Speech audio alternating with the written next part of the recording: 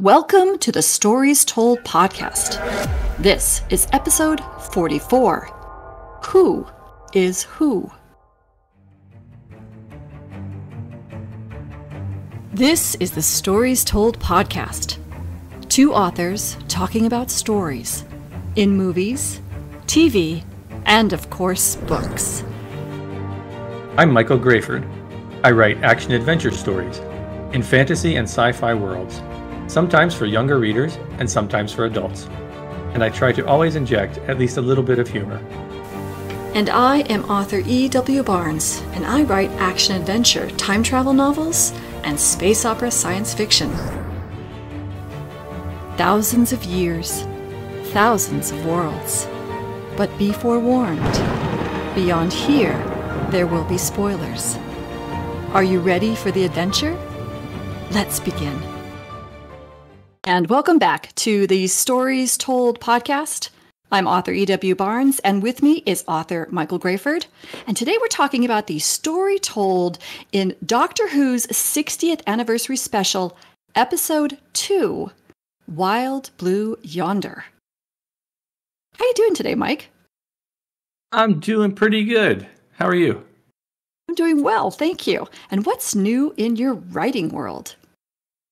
Not as much I would like, but I did, I got my newsletter out. I do that once a month. I rebuilt some of my Amazon ads. I realized I hadn't set them up quite properly. And I signed up for a program called Voracious Readers Only, which is for both writers and readers, where the readers can get free advanced reader copies or advanced review copies to read with the idea that they're going to submit a review for you. So I signed up for that from an author's perspective to hopefully get some more reads on my first book and also maybe some more subscribers to my newsletter. And other than that, I've just been doing some promo for my Vela stories. I think that's about it right now. And then, scheduling goals for this month. How about you? I actually have been taking a step back on my writing. I have found as I complete a novel, when I get about 3/4 of the way through, 80% of the way through, I have to take a step back and take a look at all my threads and make sure I'm heading to resolution for all of them. So that's where I am on Ecliptic, which is the second book in the Adventures of the Empyrean Guard series. I've reached that. I've taken a step back and make sure I'm bringing this all to a very satisfying end for all the threads that I have laid out. Or if I have purposefully decided that that thread is going to be closed later in the series, that the breadcrumbs are laid appropriately for then satisfactory resolution in a following book. So that's where I am right now. I'm going through the whole book, making notes of things that I need to make sure that I appropriately sew up in the story. So I've been spending a lot of time on that. It takes more time than you would think because, I get new ideas and then I want to make sure that those breadcrumbs are where they're supposed to be. So it's a different part of the writing process than just, fingertips on the keyboard, but it's still really a valuable part of the process. So yeah, that's what I've been doing. Yeah, that's true. I am more of a plot person, a plotter. So I tend to outline my stories ahead of time. But even still, after the initial draft, there's always things that have changed, new things that have come up. Some things have been chopped down, and same thing. I still go through the process you're talking about now, where it's like, oh wait, has to rework, make sure this all fits together. I added these 3-4 new things. Got to make sure they're paid off. Yeah, that's funny. And as a reminder to our listeners, you can read The Adventures of the Empyrean Guard in draft form as it's being written on Patreon.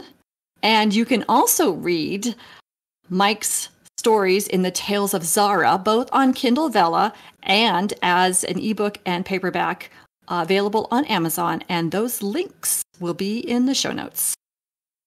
So what interesting stories have you come across in books and movies and television lately? Let's see. I was watching Star Trek Lower Decks. Have you seen any of those?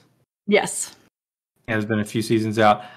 It's a fun show. I really like that. There are just so many references to the other Star Trek shows that have come before, and they wind it together great. I really like that. I loved how it's not in the Lower Decks series so much this season, but the connection they had to Strange New Worlds, where they had that one episode last season Yeah. or in the latest season. Remember where it starts off animated Yes. and then they go through the portal. I thought that was great, and they do reference that in this one, which is funny.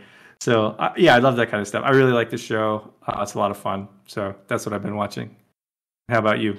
Still moving through the Nickelodeon version of Avatar: The Last Airbender. It's nice because I had forgotten some of the details, and so it's been fun going back into the world and going, "Oh right. Oh yeah, I remember that." It's just a great refresher in anticipation of the Netflix live action series coming out in a couple of months. So it's been really enjoyable. And of course, it's holiday time. So we have started watching holiday movies, and unfortunately, we weren't able to actually get one of the holiday movies we were hoping to watch because we wanted to trim our tree while watching a movie that we didn't have to really pay attention to, that we knew well enough that we could just sort of, follow along but still focus on the tree recording. And it was a unanimous vote as to what we wanted to watch, but then we couldn't find it to stream on one of our streaming channels, which means we have to save Die Hard for later in the season. Because as far as I'm concerned, when the tree is trimmed and Hans Gruber falls off the tower at Nakatomi Plaza, it's Christmas. Excellent. Are you ready to talk about Doctor Who? Oh, yes. All right, let's begin.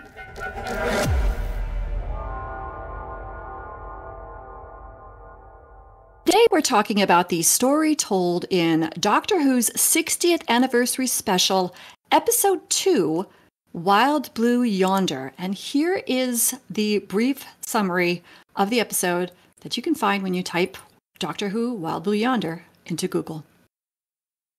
The TARDIS takes the Doctor and Donna to the furthest edge of adventure.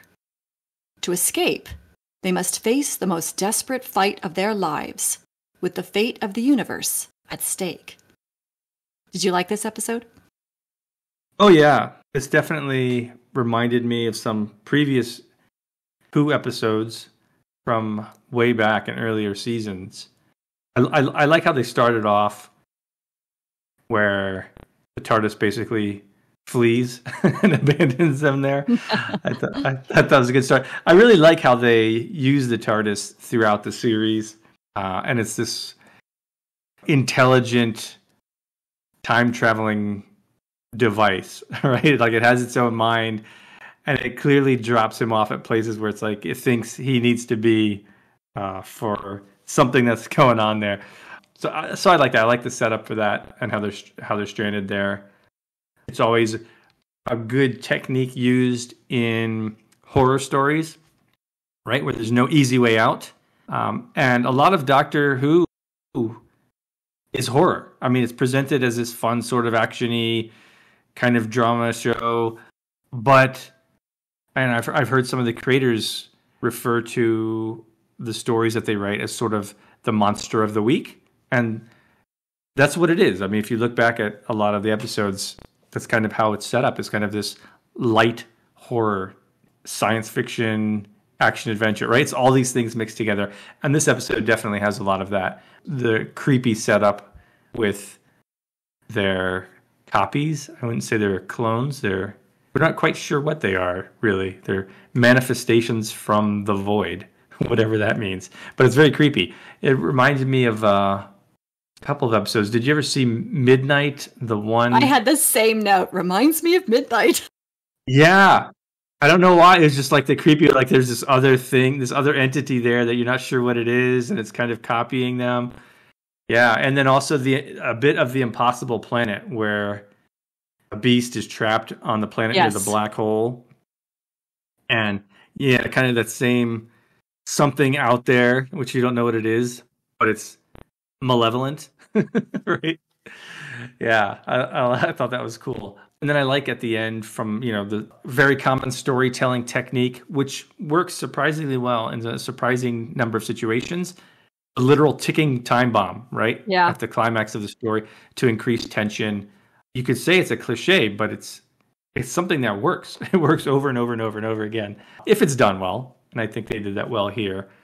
I'm so glad we got to see Wilford, Donna's grandfather, again. And I think we talked about the previous episode. I really wanted to reconnect there and have him have the chance to see, hey, the doctor's back and Donna's got her memories back. And so we got to see that. But then, of course, there's no time to relax. We're on to the next catastrophe. So we set up the next episode to come. So I'm very curious to see where that goes. What are your overall thoughts?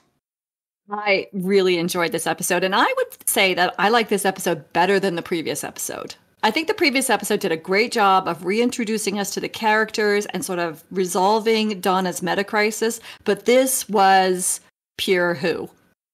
Just an adventure where the doctor and his companion are in danger and they have to solve the problem. And of course, the rest of the universe is in danger because that's always the stakes, right? And I thought it was just brilliant. I agree. It's a horror story. And I don't know why I'm okay with Doctor Who horror stories as opposed to other horror stories. I found it just wonderfully creepy instead of just creepy. Yeah. I'd be hard pressed to put my finger on what makes it wonderfully creepy. I guess it's the knowledge that because these are main characters, I know they're going to survive. So I'm okay with it being creepy because I know they're going to find a way out. And that knowledge makes me able to just relax into it, enjoy the creepiness. I really think that's probably what it is. Yeah, that's definitely a big part of it, I think. And the quirkiness of the acting, right? It's like, like the way that the characters are portrayed. It's like, not to take it too seriously. Yeah, exactly. The other thing I really enjoyed about this is that, sometimes when you have a story, you pointed out the ticking clock element that raises the tension and requires that our heroes figure out the solution under pressure. Another thing that you frequently see, especially with Doctor Who, and you pointed out the TARDIS is essentially a character, and it actually was a character in one of the episodes. Remember when the TARDIS became a woman? She's the TARDIS, and she's the woman. Planet. Yeah. Right. But the TARDIS has always been a character, malfunctioning or doing its own thing in order to help drive the story forward in some ways. And the other thing that's always kind of been part of the characteristics are the Sonic, what the Sonic can do, what the Sonic can't do. And we've seen episodes where the Doctor loses the TARDIS and loses the Sonic, or loses the Sonic, but not both at the same time right at the beginning. I mean, he was essentially on his own without the tools that he is accustomed to using to help solve the universe-ending problems that he is bound to face. And so he and Donna had to rely on the tools that they bring with them, their brains, their hearts, their minds, their thoughts. And I thought the way that they set that up was really brilliant. Because we had here the Monster of the Week, which is essentially mimicking the Doctor and Donna, so there are four of them. And by the way, the actors did a wonderful job of this. I thought every single time we switched faces and we switched to the new character, trying to figure out who was a really fun challenge as a consumer of the story. But I also liked the intelligence that went into how they figured it out. First, the mimics had problem with size in the three-dimensional environment. Then they had a problem with object permanence. Then they had a problem with the dichotomy of paradoxical ideas. And I loved how the Doctor and Donna kept figuring out new ways to test them to figure out who they were and what they were doing. And in the end, they had to rely on their hearts and their feelings and their faith to figure out who was real.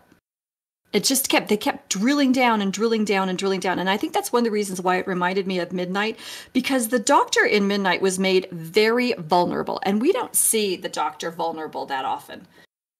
We see him use his vulnerability as a means of achieving the end, the end goal of saving the universe. The episode, I forget the name of it, but it was the first episode with the Doctor on Clara, where they went and the girl had to sing, and there was the monster that was essentially a giant sun, and they had to give them their memories. And so he gave his vulnerability up as a means of trying to solve the problem. But in Midnight and in Wild Blue Yonder, the Doctor was forced into vulnerability in a very uncomfortable way, and he had to deal with that in a very uncomfortable way. And I think that's why it reminded me of Midnight. More so than The Impossible Planet. Though, like you said, it was their faith in the end that helped save them. And that's what, in The Impossible Planet, remember, Doctor gave a speech about his faith in Rose. Yeah, good note. So I think that is where I think that same feeling comes from in this episode. But overall, I just thought this was a really good story. And I, too, was so excited to see Wilf. And you know that Bernard Cribbin has passed away. Yeah. So that's the last time we were going to see him. I was so excited because I wasn't sure if they had filmed this before he had passed, or if they were going to have to, do some sort of visual sleight of hand. And it was wonderful to see him. Yeah, it was good. I didn't realize he had passed until after the episode. And I was looking up information online. And it was actually like year and a half ago almost, so they must have filmed this quite a while ago before they actually showed it. Yeah, but I agree. I think I also thought this was an even better episode than the previous one. And you're right, it felt like a straight up serial Doctor Who episode. This is very much like one. Monster of the Week. Yeah, and a good one. Yeah, I agree. Yeah. I liked it. So is there anything that you might have changed as a writer? Yeah, so for me, I think one of the things that stood out was something that we've discussed before, which is clarity. At the end of the episode, I felt like I wanted more of an explanation of what the captain had done and why and how. I'm not sure I still understand what it was. My limited rudimentary understanding was that everything was set to go very slowly, even the robot's thoughts / processing, because the entities wouldn't think that slow and thus couldn't tap into its mind or its processing and figure things out. I'm not sure if that's the correct explanation. Maybe I'm dense, but every once in a while I feel like some of these shows or movies, could just give a little bit more clarity on what exactly things are, like what happened there. Same thing with the end of Loki, right? For a bit, you don't really understand what's going on. I kind of felt the same way here. Maybe I missed something, or maybe I just didn't think about it enough. I don't know. Anyway, that was the one thing that was the one note that I had. Otherwise, I really liked the episode. Was there anything that you would improve, and do you agree or disagree with me? I agree. I actually hadn't thought about that point because I sort of felt like I got it, but I think you're right. I think some more clarity would have been nice. Again, this is a teeny tiny thing, and what is otherwise, I think, a really terrific and tight episode. They knew someone opened the airlock. Why didn't they go figure out who opened the airlock? Go to the airlock, see if there's any kind of, or say, oh, we can't tell who went in out of the airlock. It was opened, and then nobody came back in. I think that was what they figured out. I think that was the one piece of evidence they had about what happened with the crew and what happened on the ship. And I would have liked them to have investigated that a little more. That was a good note. Yeah. Other than that, I think it was a really tight episode. So a little bit of clarity about one or two lines of dialogue, just to clarify just a little bit more about, we can't figure out what happened because the ship doesn't collect that data or something like that. But this is like such a small thing. It feels unimportant in the overall quality of the story. Yeah, it is a good point though, because I now that you mention it, I remember thinking as the episode was progressing, like, oh, the airlock was opened, and then it did feel like lacking. Like, wait, aren't you gonna like look up why? Like, aren't there cameras recording that? Isn't there a log, something? And they just kind of assumed that something had gotten in, which is a weird thing to assume, that something can just choose to enter an airlock from the outside. So as a writer, what do you take away from this story? My biggest takeaway is something that I think many episodes of Doctor Who do really well, which is generating a sense of mystery. Very powerful technique. And when strange things are happening in the story, and we as the viewer or the reader quite know what's going on, but there's these hints being dropped, and we know that these things are important. We can't quite put it together. It really makes us want to figure it out and want to stay with the story and keep engaged. It's a great technique. Doctor Who does this in a lot of the episodes, and I think this one really demonstrates that. What I took away as a writer was the importance of the connection of the characters. This story could have easily become like what you described from that horror movie about the people stuck in Antarctica, The Thing, I think it's called. Yeah, The Thing.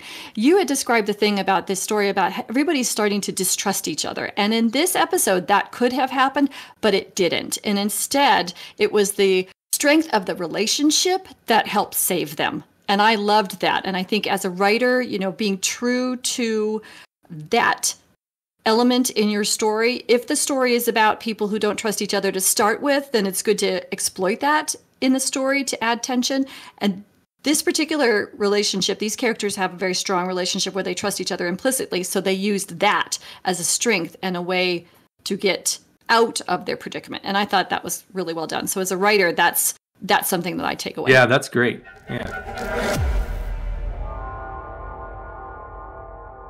Thank you for joining us as we talked about the story told in the Doctor Who 60th Anniversary Episode 2, Wild Blue Yonder.